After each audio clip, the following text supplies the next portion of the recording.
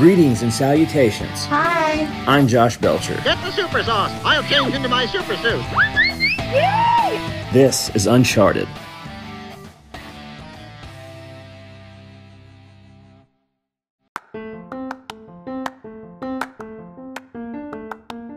Greetings, ladies and gentlemen, boys and girls of all shapes, sorts, and sizes.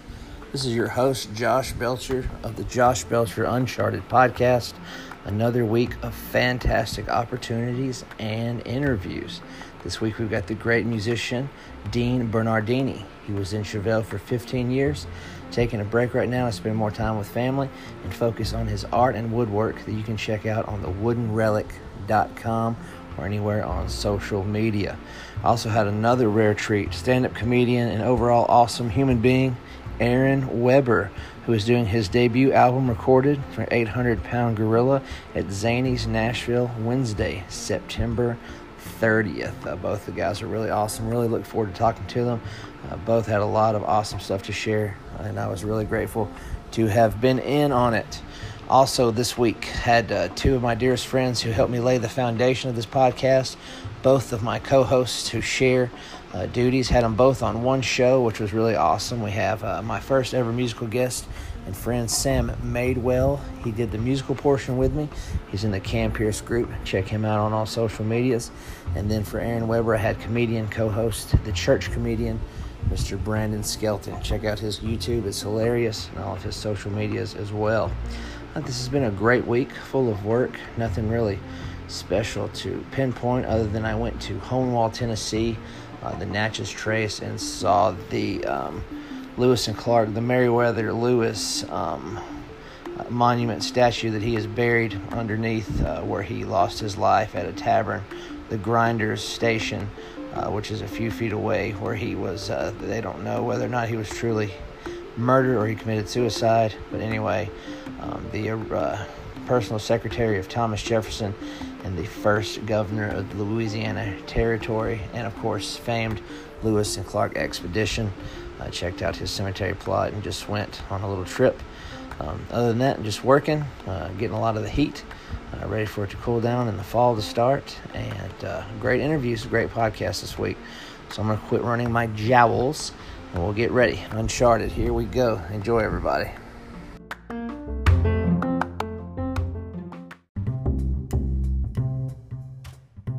This week's podcast, we're glad to have former Chevelle bass player and now full-time artist and family man. He is the proprietor of The Wooden Relic. Check out that website, thewoodenrelic.com. Mr. Dean Bernardini. He was with Chevelle for 15 years. He replaced his brother-in-law, Joe, from the original lineup of the group and stuck with them and decided to take a break right now, kind of just in time, actually, because the whole world is taking a break. And he's discussed with us his art, his woodwork, what he's doing with his time. Special thanks to co-host Sam Madewell, lending his talents in this interview. All right, we'll get on with it. Here we go. All right, first of all, Dean, thank you for being on the pod. Big fan. I bet I've seen you play music more than any other group I've ever seen live in my life. Just with COVID and everything, just bored and surfing and looking for entertainment, and saw that now you've got a new path. Well, not so new, but kind of like pursuing more full-time, the Wooden Relic. Read that you draw inspiration from art from your dreams, which is you have some very awesome pieces there on your website. Just wanted to bring attention to it and discuss it a little bit, if that's okay. Absolutely. Yeah. So what made you decide that this is the route you wanted to take right now? Well, actually, I 6 months prior to everything shutting down, I had made a conscious decision to stop touring because of I have two kids, and it was just becoming 15 years on the road was a good run, and I wanted to be there for my kids actually moving forward. I had no idea any of this stuff was going to happen, obviously. There's, Right. But it's just, as it worked out, I was going to take a break. And I've always been an artist. yeah, I mean, I've been doing it since I was, 10, 11 years old, painting. One of my first paintings was then.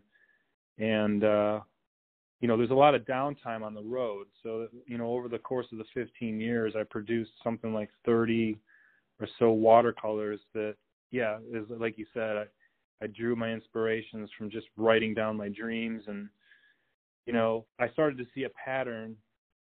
And the pattern was that the dreams tended to be about struggles, and I wanted to try to portray those struggles the best I could in a visual sense, which is not an easy thing. You have to use a lot of things for metaphor and suggestion and things like that. And basically, it was like whenever you do art, and I believe most artists, they do studies of things that they're working on. They try to get an outline of what it is that they're trying to deliver as far as the concept goes. And with dreams, it was an interesting thing because it wasn't so much that I was sitting there trying to come up with ideas. The ideas were there just pouring out. I had to interpret them. And I found that the more I sat with them and, spent time thinking about how I could, what does this even mean, right? Yeah. I mean, anyone can record their dreams. I think they're going to be fascinated. It's like an untapped market that everybody has. And it just starts with writing something down in the morning if you can remember it. And most of the time you don't remember it. But the more you write it down, all of a sudden it's like a floodgate, and it opens, and next thing you know, you're remembering everything. Yeah, one of the questions I had with that was like with a dream, like at least for me, I can have one and it be very vivid, and then I can forget it just as quick as it happened. Do you almost have to wake up and just start jotting your thoughts? Yes, that's exactly it. And it seems so simple, but it's actually true that, and you won't realize it until you do it. That the moment you write something down, the next day it gets a little easier. All of a sudden you'll wake up, you'll have that pen ready, or sometimes it's in the middle of the night. I mean, my dog wakes me up sometimes 3 times a night, and I have more of an opportunity to tap into weird ideas, and a lot of it's garbage. Some of it's just like, what was it? If you're watching like Alone or something, all of a sudden you have a dream of yourself in something you can kind of you can disregard that the next day. Like, well, this was attributed to this, that's attributed to that. But then every once in a while you come across something that's a gem and you can't explain it, and it takes time. It's like, those are the ones that I've always been interested in, the ones that I don't understand. And they always seem to become clearer the more you kind of go to them. And then there's the challenge of trying to make other people understand it visually. Yeah. And so, like, if you see something and you see the weight of it visually, it's a very strange thing. I tried to do something trying to do something new, Yeah. As hard as that is with art. Yeah, well, your particular art, and I'm not just saying this because I'm a fan of yours musically, but I like it because it's not, you don't have to second guess what it is. Yeah, the theme, I like. Yeah, but you do have to kind of wonder what's going through your brain. I'm not a art connoisseur. I know what I like and what I don't. But that's the only way I can describe it. It's like I can see it and kind of gather what I might be thinking, but then again, it's like, well, I don't really exactly know. It's kind of like more of a deep thought that you have to actually ask the artist, which in this case is yourself. And that's what I enjoy the most about other people seeing it, because I usually get people that'll say right away, like, I identify with this, or this touches me in a certain way, like, I understand where you're coming from here, this makes me feel a certain way. That's totally what I'm going for. Whether or not it's actually what it is about it's kind of irrelevant to me. It's very similar to lyrics, like lyrics. Yeah. People will make up their own lyrics, and it'll have more meaning to them than the actual lyrics themselves. Yeah. And, I'm still trying to figure out Yellow Ledbetter to this day. So, what was that? Go ahead. I was trying to figure out Yellow Ledbetter to this day. The lyrics to what I'm trying to make the meaning of that song. Pearl Jam. Gotcha. I was one of your paintings, and I'm gonna own one of them eventually. I know you've got some like 100, but I don't know how to say the name. But the one that appeals to me, as far as what drew me in, is the one that means the meeting in Dutch. I didn't know how to say it, so I tried to look it up. Like die Ontmoeting or Ontmoeting. Yeah. I didn't want to missay it, but I really like that. Like, it just appeals to me. Could you explain a little bit of that to me? Yeah, absolutely. It's called Die Ontmoeting. Okay. And the reason why I named it such is because I was actually in the Netherlands, or I think I was maybe in Sweden. I can't remember. You said it's Dutch, though, right? Well, it means meeting in Dutch, and I didn't know how to say it. Yeah, I didn't want to sound silly, so. No, that's correct. So yeah, so they all kind of blend together. Sometimes that's why I name them specific things, because it helps me remember where exactly I was when I formulated it. And so, in that particular one, I did have a dream of an encounter, which is rare. I mean, that's not, you would think that that's something that I have all the time, but it's not. A lot of people confuse the fact that I draw aliens, and they're not actually aliens. I've actually never painted or drawn an alien other than maybe a Chevelle pass that we had for fun. Mm-hmm. The bodies that you see are there. They're representing our souls. So it's kind of a metaphor in my paintings that I use visually to express the human soul.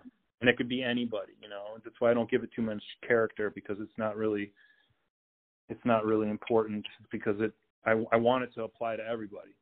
So in the meeting, Die Ontmoeting is just that. I mean, it was just a kind of a vivid scene of an encounter. And, it's that, I think, is the only other time. No, there's been a couple of times that I put UFOs, definitely. Because I put UFOs as a metaphor of what you don't understand.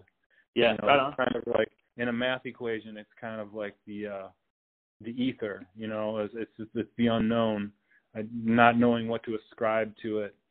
So I like to use that as a metaphor, because everybody kind of resonates with that. I don't think there's anybody that, I mean, you would know yourself if you believe or not, but nobody really knows. Yeah. So. Well, Brother Sam here is a connoisseur of the unknown, Sasquatch and UFOs and everything, and I think he had a couple of questions concerning that. Yeah, bring it. well, with that meeting, with that instance that you're speaking of, would you care to elaborate on that?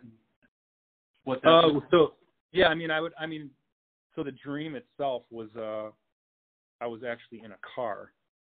So that's where but I don't want to paint a car driving. This is not something that I find visually interesting. And I also like to make things kind of timeless, which I kind of want it to blend in with and I want time to blend. I don't want to point to any, like, this was painted in this time because there's people drinking coffee, Yeah. Like that's not interesting to me. So I definitely pick and choose from the dream, but it's the interpretation that takes on a whole new meaning. So I guess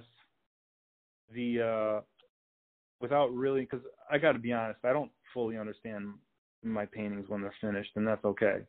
I have no problem admitting that. There's a lot of it that I just like. I know when I like it because it came out a certain way, and in that particular one, the watercolors, I wanted to give it some depth, and I wanted to I basically just wanted to make it seem like you're encountering something of the unknown, and obviously that one, it does have the brush underneath it, which, I mean, like you said, Bigfoot and everything, those are fun things to think about and to ponder. I know that my wife and I were just recently watching these missing 411 documentaries.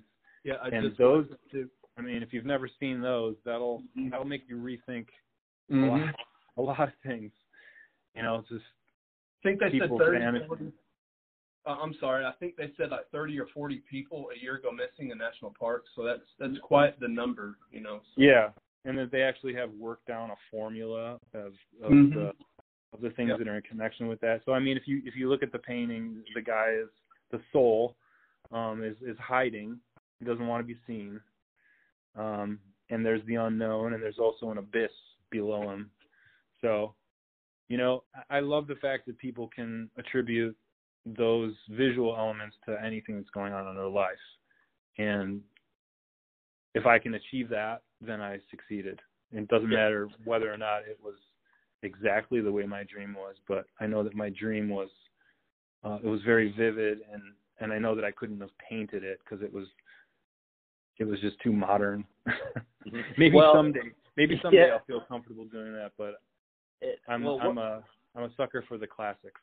Yeah, well, what drew it for me, what I was drawn to, and the reason I'm going to put it in my collection here pretty soon is that, to me, what I saw, like I said, we're talking about interpretations from my perspective, is that if I were to ever see a UFO, the way, like, it's kind of like the calmness of the sky, and it's kind of like everything's kind of like maybe the sun's going down or whatever, like the blends of the colors. That's how I'd want to see it, because I would be like in total shock. Like I would need it'd be calm all the way around me, because if a UFO just showed up, that's what drew it to me anyway. Mood light. Yeah. And if you think about it, most of the time we've ever had memories like that, or if we've ever seen something that shocked us, we kind of remember the sights and the smells of that scene. Yeah. So to make it vivid is only, you know, I'm only trying to bring that to the viewer as the importance of it, like, you know, because obviously you don't always unless it was that important, you wouldn't really remember all those details, but you seem to, you know, with memories like that. Yeah. I wanted to ask too, Dean, with yourself being a painter and an artist, and also with that paintings and drawing and whatnot, compared to being an artist in music, and it's the same sort of creativity in a way, you know, did you draw inspiration on each? Like, did the music that you guys played in Chevelle, is that easy for you to draw inspiration from that? Like being on stage and just hearing the music and then getting into your artist frame of mind? For sure. I mean, not so much the stage performance, but the writing process.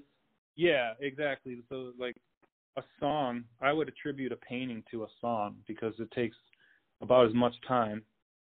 Because you don't want to sit too long with a song. I mean, That's true. You want to do your roughs of songs, and you want to get it roughed out, and then you want to move forward and just kind of refine it. It's very similar to a painting because, you know, I have sketchbooks that are full of all my studies, you know, of the idea, and they're not awesome right out of the gate. They suck, you know. There's a lot of things about them I go back and I'm like, this doesn't make sense. You know, it doesn't make sense in a bad way. Like, sometimes things don't make sense, but all of a sudden I look at it again and I'm like, I see something in that. It's very much the same with music.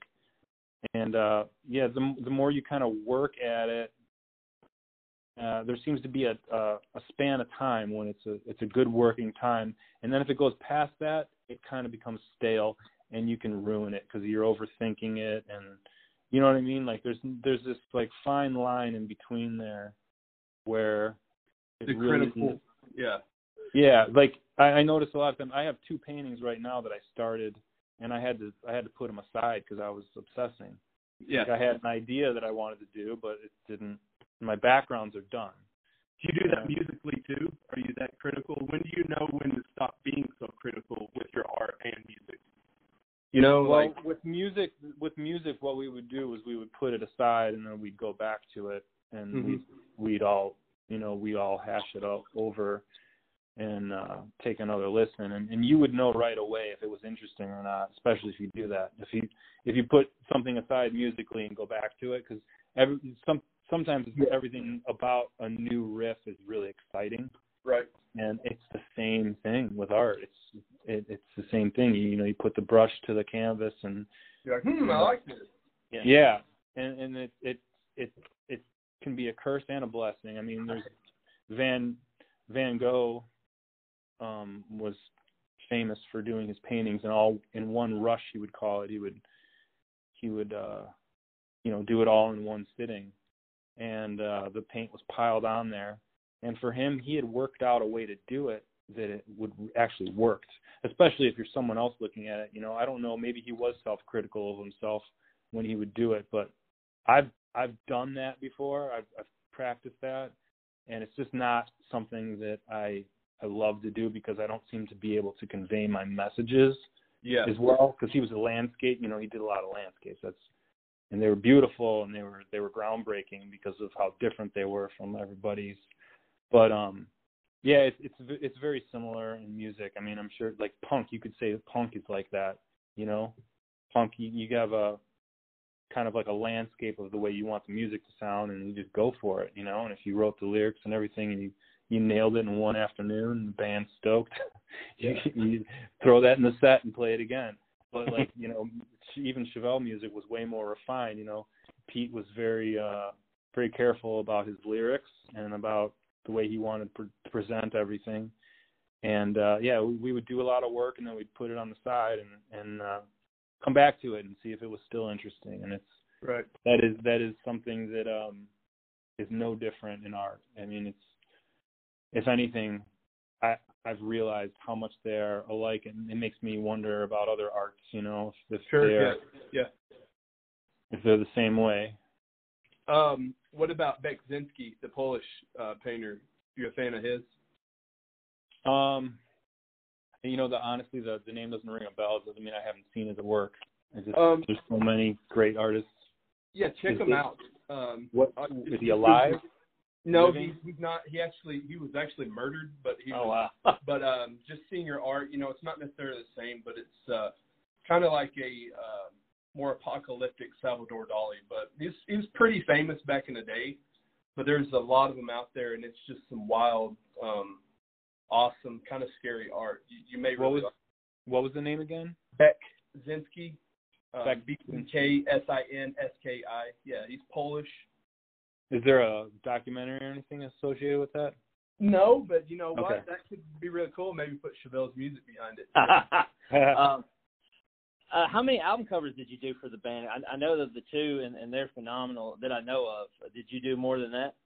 Yeah, I think I did. I think there was obviously Sci-Fi Crimes. Yeah.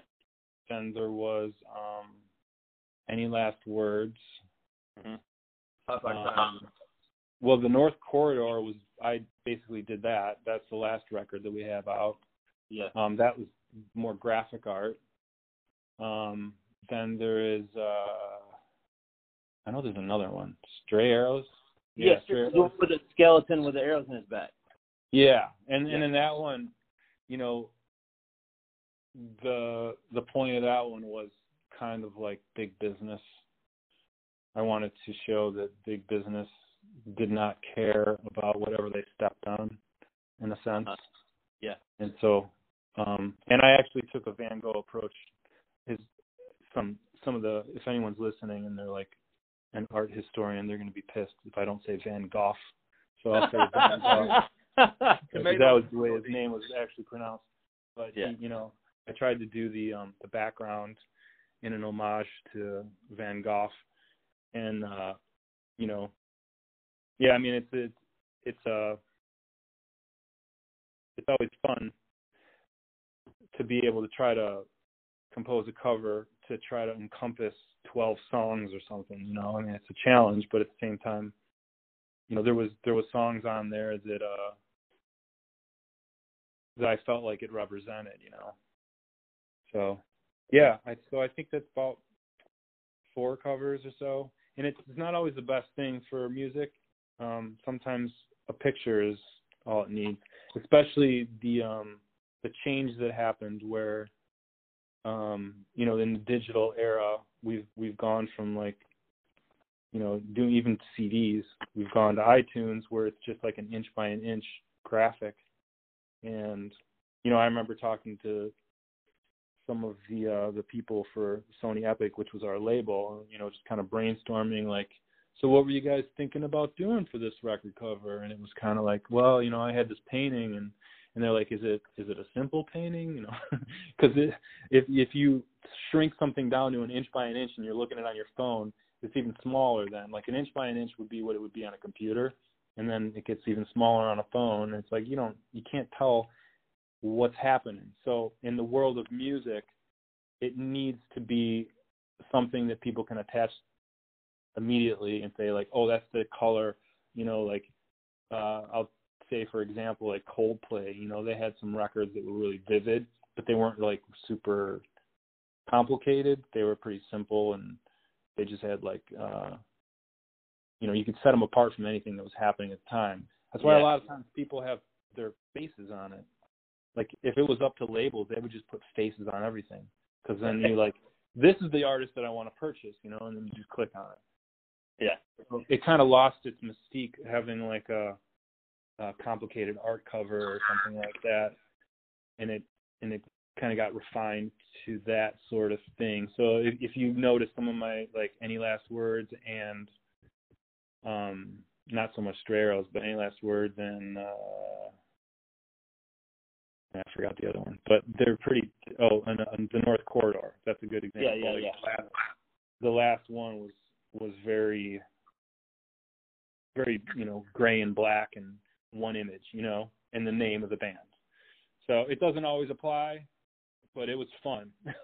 It was fun when it did, you know. And it always looks good on a record, but you know. Yeah. Well, let's hop into which is, I've been on the Wooden Relic, your website, and you're also like a master craftsman. I've seen some of the doors and everything. Like, how did you have time to do that amongst touring like a madman and painting as well? Like, what's the origin of that? Because it's really nice. It's all the stuff you had on there visually was well done. Thank you. Yeah. So before I actually went on tour, I had a business. So out of high school, my older brother had a carpentry business, and of course, you know, you're going to go work for your older brother because then you can show up late and maybe get fired. You can get fired and then, you know, get hired again. So like I worked for him, and then, you know, I was playing constantly. You know, I was a drummer first. I don't know. Yeah. Right on. Yeah. So I played since I was 5, and I was in other bands and everything. So I was playing shows on the weekends and rehearsing during the weeks, and then, you know, I had a van, so I would put all my carpentry tools in there. So I learned carpentry from working with my brother, and then customers that we had as our business started to grow a little bit. They wanted built-ins and stuff like that, and he was like, he didn't want to do them, so he's like, you can do them if you want. So I was like, okay. And then I started researching, and, you know, after talking to the customers, they were super excited about these little, they're kind of like the jewels that go at the end of the job. So I started studying that, and that led me, long story short, to like the Shakers, and which is a community that used to build furniture as if they were building it for God himself. They wouldn't skip any details. So they're like,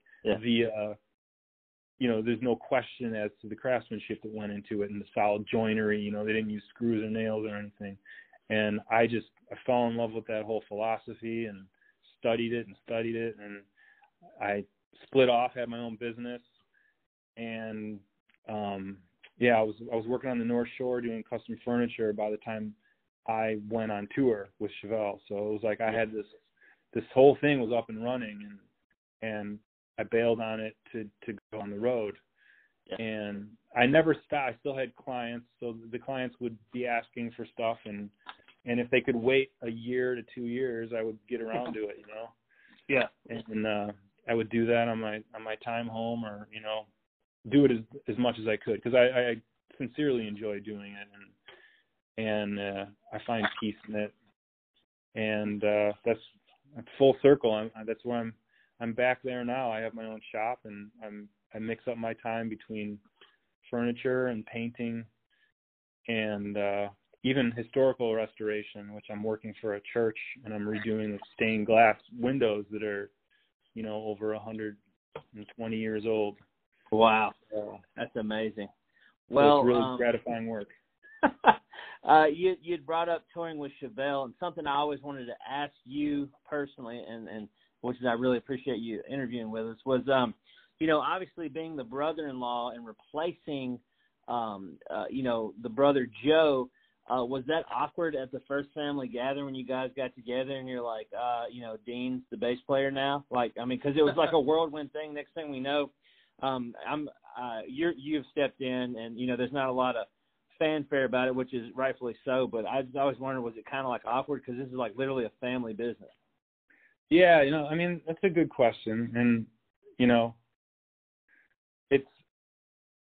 it's not a difficult question for me to answer because I'll just be completely honest. I mean, when it happened, the first thing I did was call my brother-in-law Joe because I respected him, and Natalie and I had already been married for, I don't know if it was a couple years or 1 year or whatever, and it did come out of left field, because I wasn't a bass player, I was a drummer, and the question was asked, and I just contemplated it.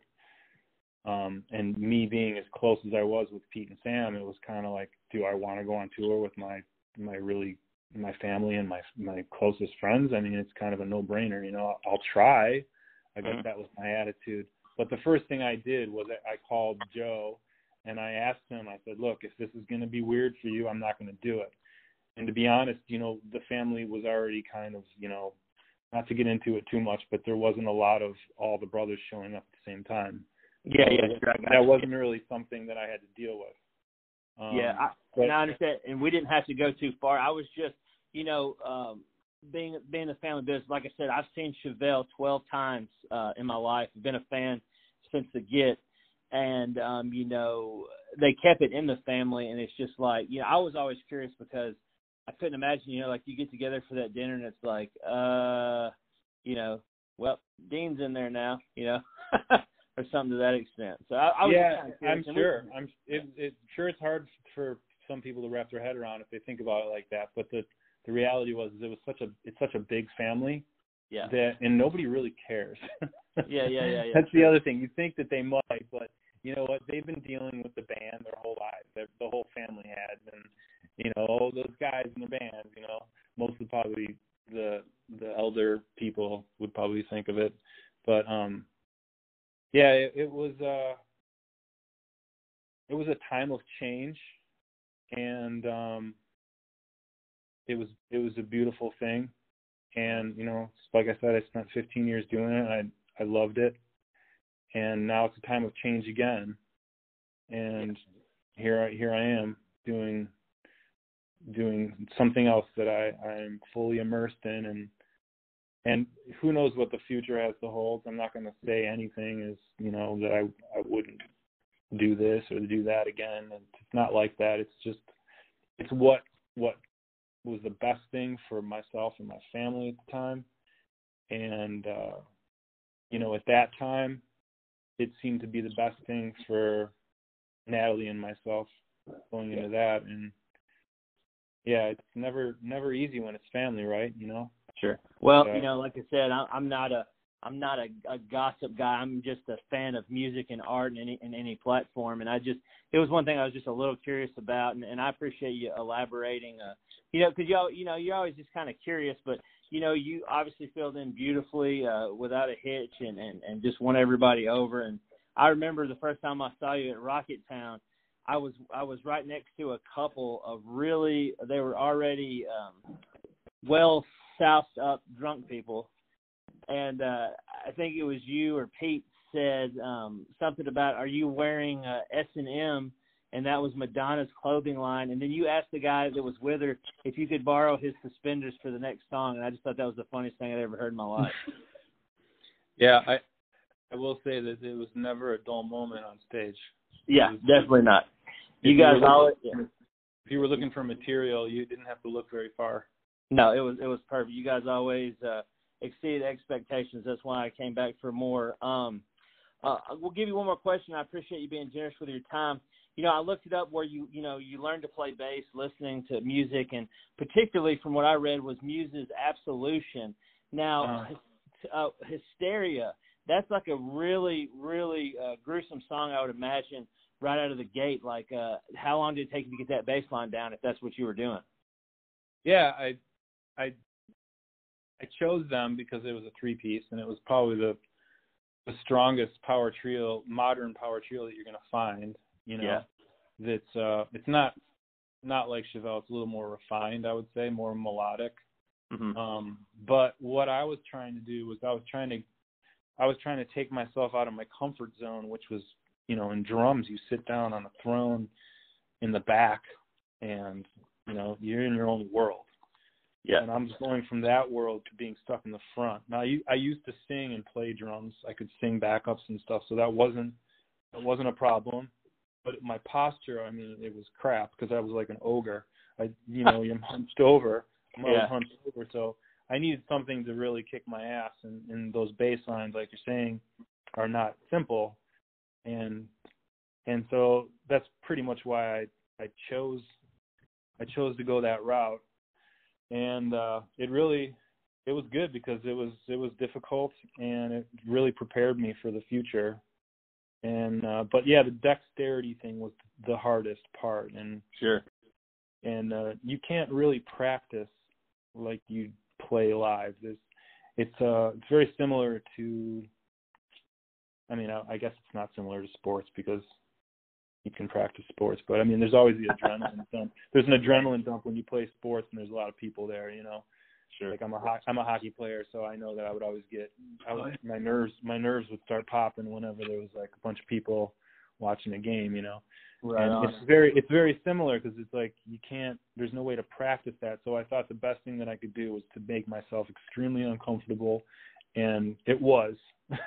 It was extremely uncomfortable, and then at that time I didn't know if I was going to pull it off or not. I was just like, my buds were like, hey, just let's play in a month, let's get together and play in a month and see where you're at. I was like, okay, sounds good. And I think my first show was on TV for Mountain Reaction Sports, so it could have shot me out of a cannon.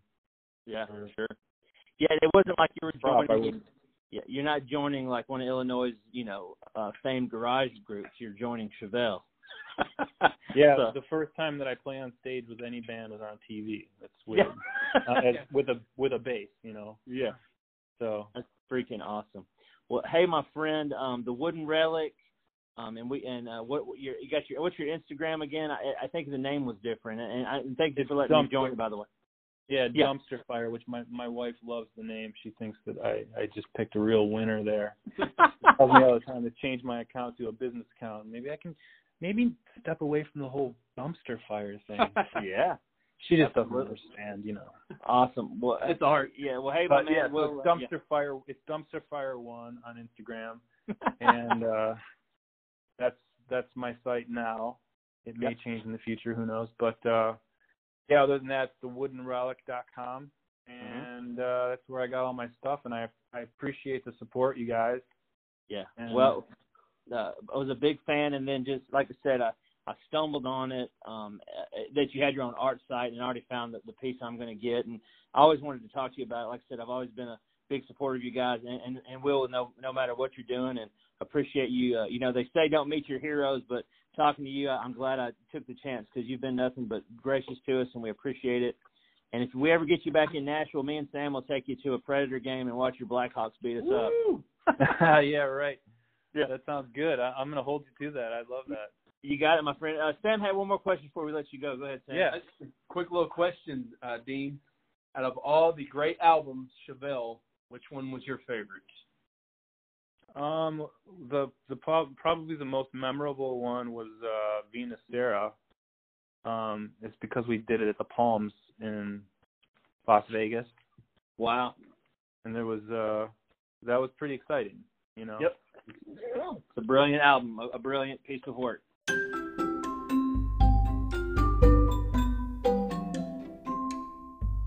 The next guest on the Uncharted podcast is the great and powerful comedian Aaron Weber. He's going to do his debut album recording the 30th of September. I believe that's a Wednesday. Yes, Wednesday, September 30th. The 800-Pound Gorilla Records Aaron Weber debut album recorded live at Zany's Nashville. Now, you can go to Zany's Nashville Comedy Club online or on any social media and get your tickets. Still a couple available. It's a 7 p.m. show. The doors will open at 6. We talked to Aaron about that, his first live recording in his career. He's the youngest person to ever do stand-up on the Grand Ole Opry. A very great-spirited human being, was really nice to talk to. So that interview's next. Co-host is the church comedian Brandon Skelton. So here we go. Enjoy, everybody. I know you're not from Tennessee. We're proud that you claim us. You know, I've seen you perform times. Brandon here alongside with me has had the privilege of performing with you and seeing you. And we just want to say congratulations for everything and everything you got going on. Well, thank you, man. Thanks for having me on. I appreciate it. Yeah, so Aaron, I remember first time seeing you would have been at the Bo Schuster Maria Tucker shindig at Belcourt Taps, and I went 3 times, and he was always my favorite one. And I didn't know the legacy and just the powerhouse Aaron Weber was, but I'd always tell my wife, like, all right, this one guy, this was the jokes he told, and then I'd fire him to her. But I could definitely tell you had the credibility in the room, because most of us, when we got up there, no one else listened. But when you took the stage, folks honed in. So it stuck out to me, and I say I love your jokes, love the sing you multiple times. Well, thank you, man. That is, I missed that show, by the way. Oh man, I know.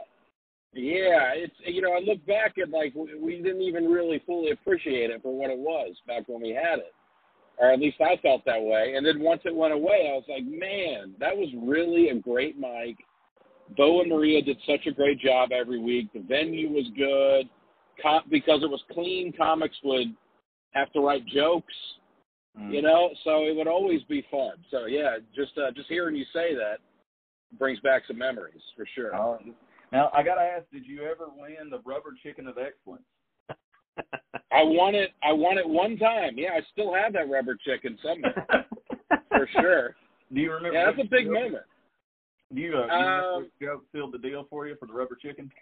I don't remember the joke. No, I think they said it was for the whole set. Okay. Yeah, I should have remembered that, though, because that chicken, it's a cool thing. It's a cool thing to get something like that. I remember Spanky's, which was for a while the only open mic in Nashville for years.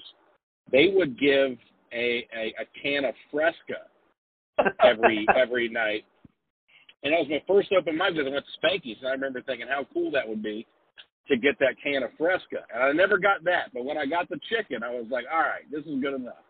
Well, Spanky's obviously put a little fire in your belly. You're like, I'm going to take these open mics serious. I'm going to walk out with the award.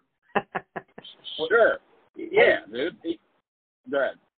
Well, with the, I know you're working a lot with some guys touring, and we'll probably get into that here in the next few minutes of conversation, but and you still hitting the open mics, or are you just like so busy with touring and other shows that just not getting that opportunity now? Yeah, I'm still doing them as often as I can. I haven't really done any since COVID hit. Okay. But I've been doing a lot of shows, and my thinking of, or at least how I justify it to myself, is I don't want to double my risk by going to mics and things too. But I also need to, I need to work and make money. So I'm doing shows as often as I can, but I'm just, I don't want to, overexpose myself. And I guess that's how I've been approaching it. Yeah, go ahead. Good approach to make. Now, I was talking to Lee Harden. Now, are you joining up with them and him and Henry Cho this weekend? I am. Yeah, we're both going to be at the Stardome on Friday and Saturday in Birmingham. So that'll be fun. Always fun to go down there. That's a really good club. And it'll be interesting to do with COVID regulations. I think it'll still be a good time, though. Oh, yeah. Well, let's address one thing I was really intrigued by. Congratulations. The 800-Pound Gorilla live recording that's coming to Zany's Nashville, which is your debut album, right? Yeah. It'll be the first time that I record anything. Wow. So yeah, it hopefully years from now it won't be a big deal, but it feels like a big deal now just to finally, put some stuff in stone, Yeah. It's going to be really, really cool. And it's been postponed a couple of times, or it had to be moved back because of COVID and everything. So I hope this one sticks because Brandon and I are planning to come and root you on at least last. Oh, great. Yeah. Oh, that'd be great. Thank you, man. Yeah, I think it's been rescheduled 4 times. Wow. Since COVID, and earlier this month, Nashville wasn't allowing crowds of more than 25 people. So, and I was like, man, that's gonna be rough for recording an album. But thankfully, they've lifted they lifted those regulations, and now we're back to half capacity at the club. So hopefully it either stays there or improves, you know? You know, we would have been safe to do our show that we did at the VA if 25 people, because I think we had a solid 12 that night, and 5 of which were comedians. Yeah, it's funny. It's funny. I just did a show last night, and they were like, listen, we're really bummed about the numbers. And we were like, how many people are coming? And she goes, I mean, it's going to be like 35. And I was like, oh, my God, it's going to be amazing. Are you kidding me? 35? 35? Whoa, we might split it up and do 2 shows. This is amazing. Because you do so many shows with just nobody there that, and you know, Brandon, looking back on that show we did, it didn't even register to me as like a small show. Like, that's not even how I remember it. Just because you do so many like that, you know? See, I was afraid the standard now would be like if you walk into a place and there's 35 people, you're like, well, this is like 3 BA shows, so we should be good. Hey, that's my unit of measurement from now on, for sure. So, Aaron, I understand you're a part of the Nate Bargatze podcast that's doing really, really well. Would you tell us a little bit about that? Yeah, I'm doing a weekly podcast with Nate Bargatze and Brian Bates, who's another comic here in Nashville. And it's been a lot of fun. We've kind of built this weird relationship with listeners where we read everybody's comments, and we tend to read like the meaner, funnier ones. So it's kind of a combative, like, I don't know. It's just a lot of comments making fun of me, but it's great. But it's like a weird relationship to have with people, because every day I just kind of open up the YouTube and just look at some of those comments, and I mean, they're all good-natured, but there's a lot of ribbing going on. So it's been a lot of fun, dude. Sure. Well, I'm going to tell you, because of that podcast, I think it was the first one you guys did, I watched the movie Contagion. Oh, wow. Kept coming back to. Yeah, and I just want to say I appreciate the fact that you guys have given me a whole nother level of fear with this virus and so. Yeah, dude, not a good time to watch that movie, man. Yeah, when that guy said social distancing, I was like, oh my word, we're living contagion. And then I was like, I know, man. It's wild how many parallels there are. Yeah. I mean, when was that movie? The movie was made like a decade ago, right? And now now it's the life. You know what's fun? I was just in. It's funny how differently every place treats COVID, because it hits every place differently. Some places, like Nashville, I feel like right now Nashville is, people are taking it seriously. Everybody has a mask on everywhere. I was just in Cameron County, Pennsylvania last night, where they have had, in the entire county, they've had a grand total of 8 COVID cases. And that was just one Amish family, right? Yeah, dude. Not 8%. Yeah, we were like 8% of, they're like, no, 8 people. All of them are cured. There are no active cases in this county. And the guy that told us that was like, dude, between us, I think it was a little lower than that. I go, why do you think that? He goes, because I know all 8 people, and a couple of them like to lie for attention. All right, that is so funny. It's so funny going from like, a bigger city where it's a legitimate, and then you go to these little remote towns and they're like, yeah, you know what, we're a closed system here. We're doing fine. Well, Brandon and I, we reside in Columbia, Tennessee, and here we still like open mouth kiss and kiss on the cheek like the French do. Not me and Josh, but yeah. In the community. That's just with your family. What are you doing with?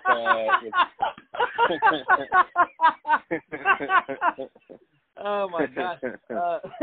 I saw the podcast you was talking about too, and another movie that kind of relatable. I think 28 Days Later. Have you ever seen that? I have. Yes. Yes. You seen that? I have not seen 28 Yeah, Days. y'all need to stop watching movies like that. Why don't you watch Chitty Chitty Bang Bang or something nice? Watch something silly. Like, take your mind off of this, man. You're like digging in watching these movies. It's a lot. Well, me and my children, we're going to watch Outbreak tonight. There you yeah, go. dude, watch some Wheel of Fortune or something, dude. And just relax and just have fun. Right on. It's been a big effort, dude. I've had to make a big effort to just kind of, especially during like the worst part of quarantine, was just finding mindless stuff to do, because you can't just sit there and look at the news all day. Like you'll kill yourself. Yeah. And you can't get on social media. That's worse, because that's news from your friends. So you're like, I don't want this. So you got to figure out stuff to do. So that's been a big skill I've developed. Yeah. Doing nothing, thinking about nothing, and I'm a fan. I'm going to keep doing it well after COVID. Yeah, from that one video you put on Instagram, it seems like you have a lot of DVDs that you can watch to kind of have pass your time. So. I do. Yeah, I've got plenty of physical media to get me through quarantine. It's embarrassing how little I use that collection, by the way, because everything is so easily available through a streaming service now that it's almost. I'm too lazy to get. I will watch a movie on Netflix that I have on Blu-ray because I don't have to get up and put it in the Xbox. Because that's a lot of work, If it's just right there. Yeah.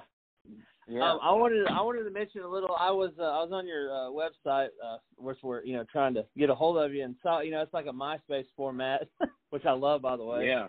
Oh yeah, dude, it takes you back, doesn't it? Yeah, but you mentioned, it says you like anything with Paul Giamatti in it. Like, are you a big Paul Giamatti fan? No, I mean, that was just the most random actor I could think of, probably. Boy, that was out there, because I love Paul. I mean, he's a really good actor, but I'm not passionate about him or anything. Okay, so you didn't think that his Rhino performance in Spider-Man was a masterpiece or anything like that? Was he in Spider-Man? I didn't see that. Was he in it? He was in the middle kid Spider-Man, the very last one. He was the Rhino. He even had a Russian accent, like at the very tail end of the movie. Oh, is he good in it? No. Okay, that's too bad. He's a very good actor. Yeah. So that surprises me and upsets me, and now I'll definitely never see that movie. I don't want to see Paul Giamatti fade from glory. That's tough to watch. Yeah, but he stayed in character, though. He was like an old school wrestler. I mean, I give him props for that. Was he? He committed to the bit, huh? That's respectable, I guess. He was in there. He had a Russian accent, and it's something to see. I'm sure you can watch it on YouTube if you try to research it. I'll tell you what, I'll get the Blu-ray, I'll put it on my shelf, and I'll never watch it. Yeah. Like I do with most movies. Well, so Aaron, I got to know just kind of one of the things.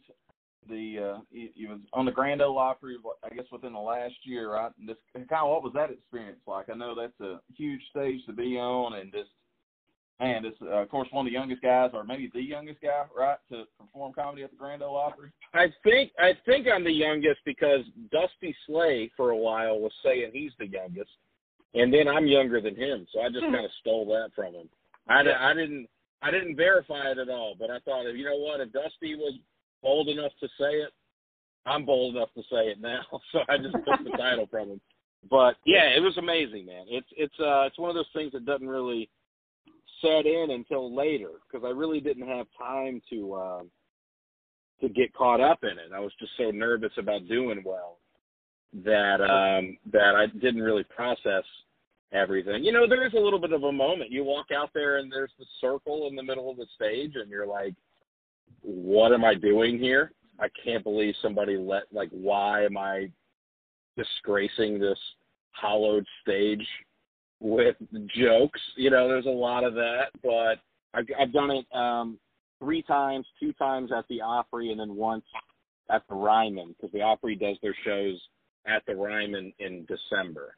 So I got to do one then, and it's just been amazing, man. Those are like the best crowds ever. They're just so excited to be there. They laugh at everything. It's a good time. Well, I got to ask you this, because I've heard you multiple times.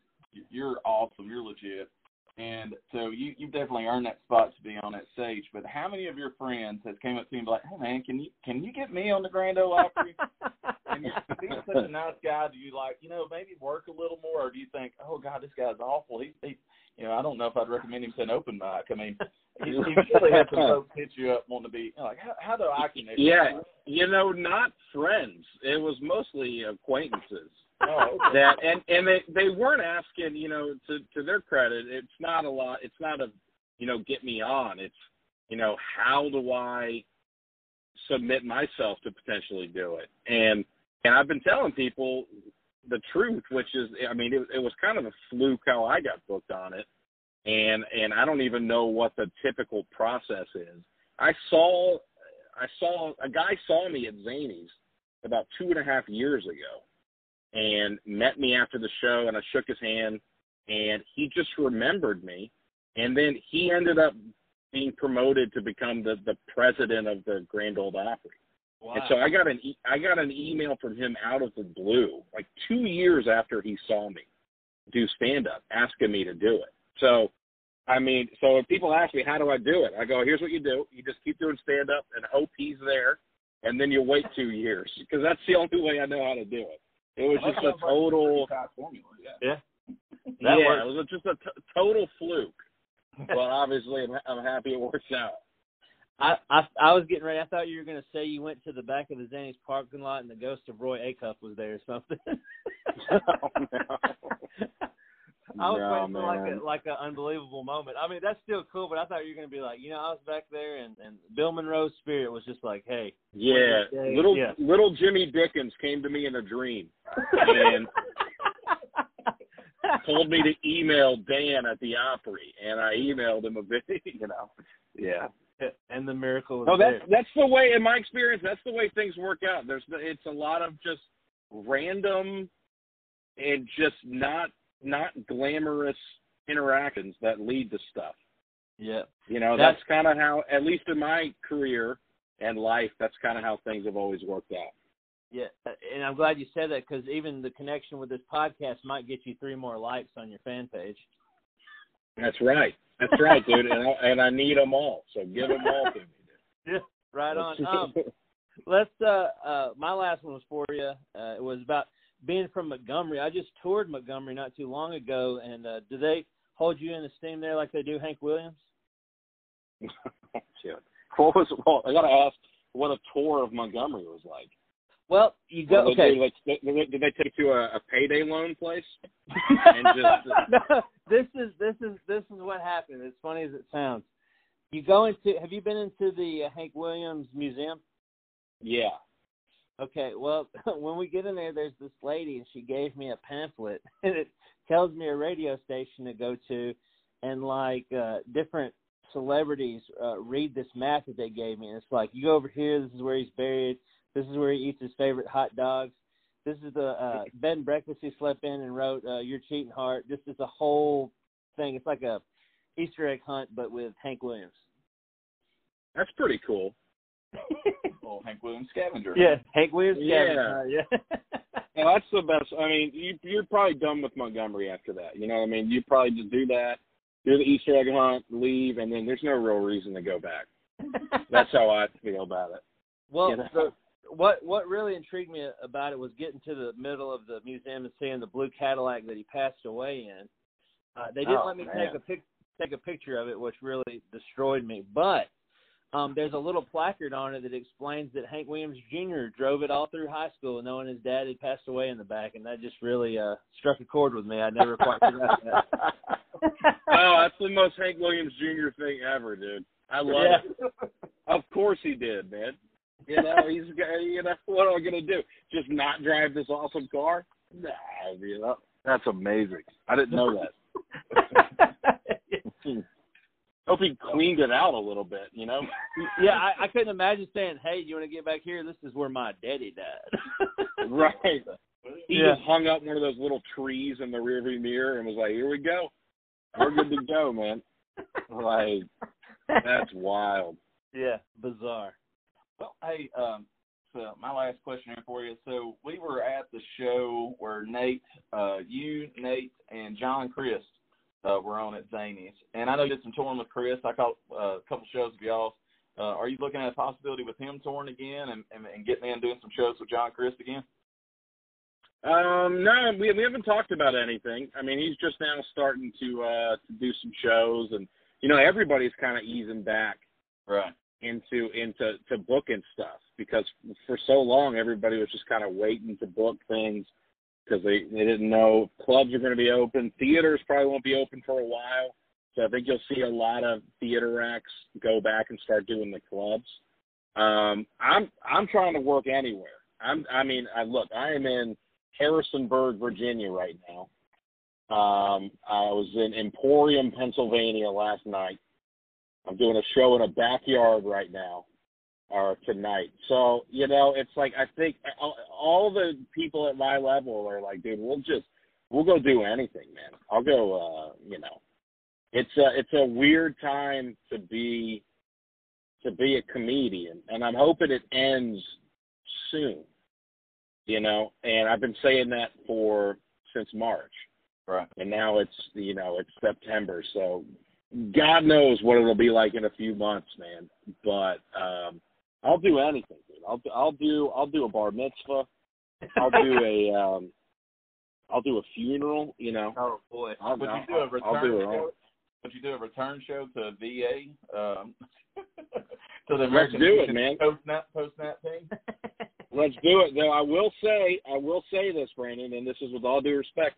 Some of the people that were there last time, I think it's fair to say they are immunocompromised. So maybe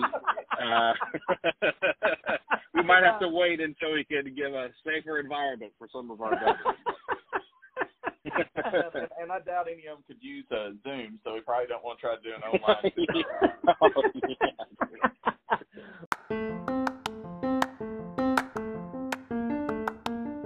That wraps up this week's Josh Belcher Uncharted podcast. It was a rare treat this week. I had both of the original co-hosts, the guys that kind of helped me lay the foundation of the podcast, both on board to guest host with me. That would be Sam Madewell, who was my first ever musical artist and co-host and friend.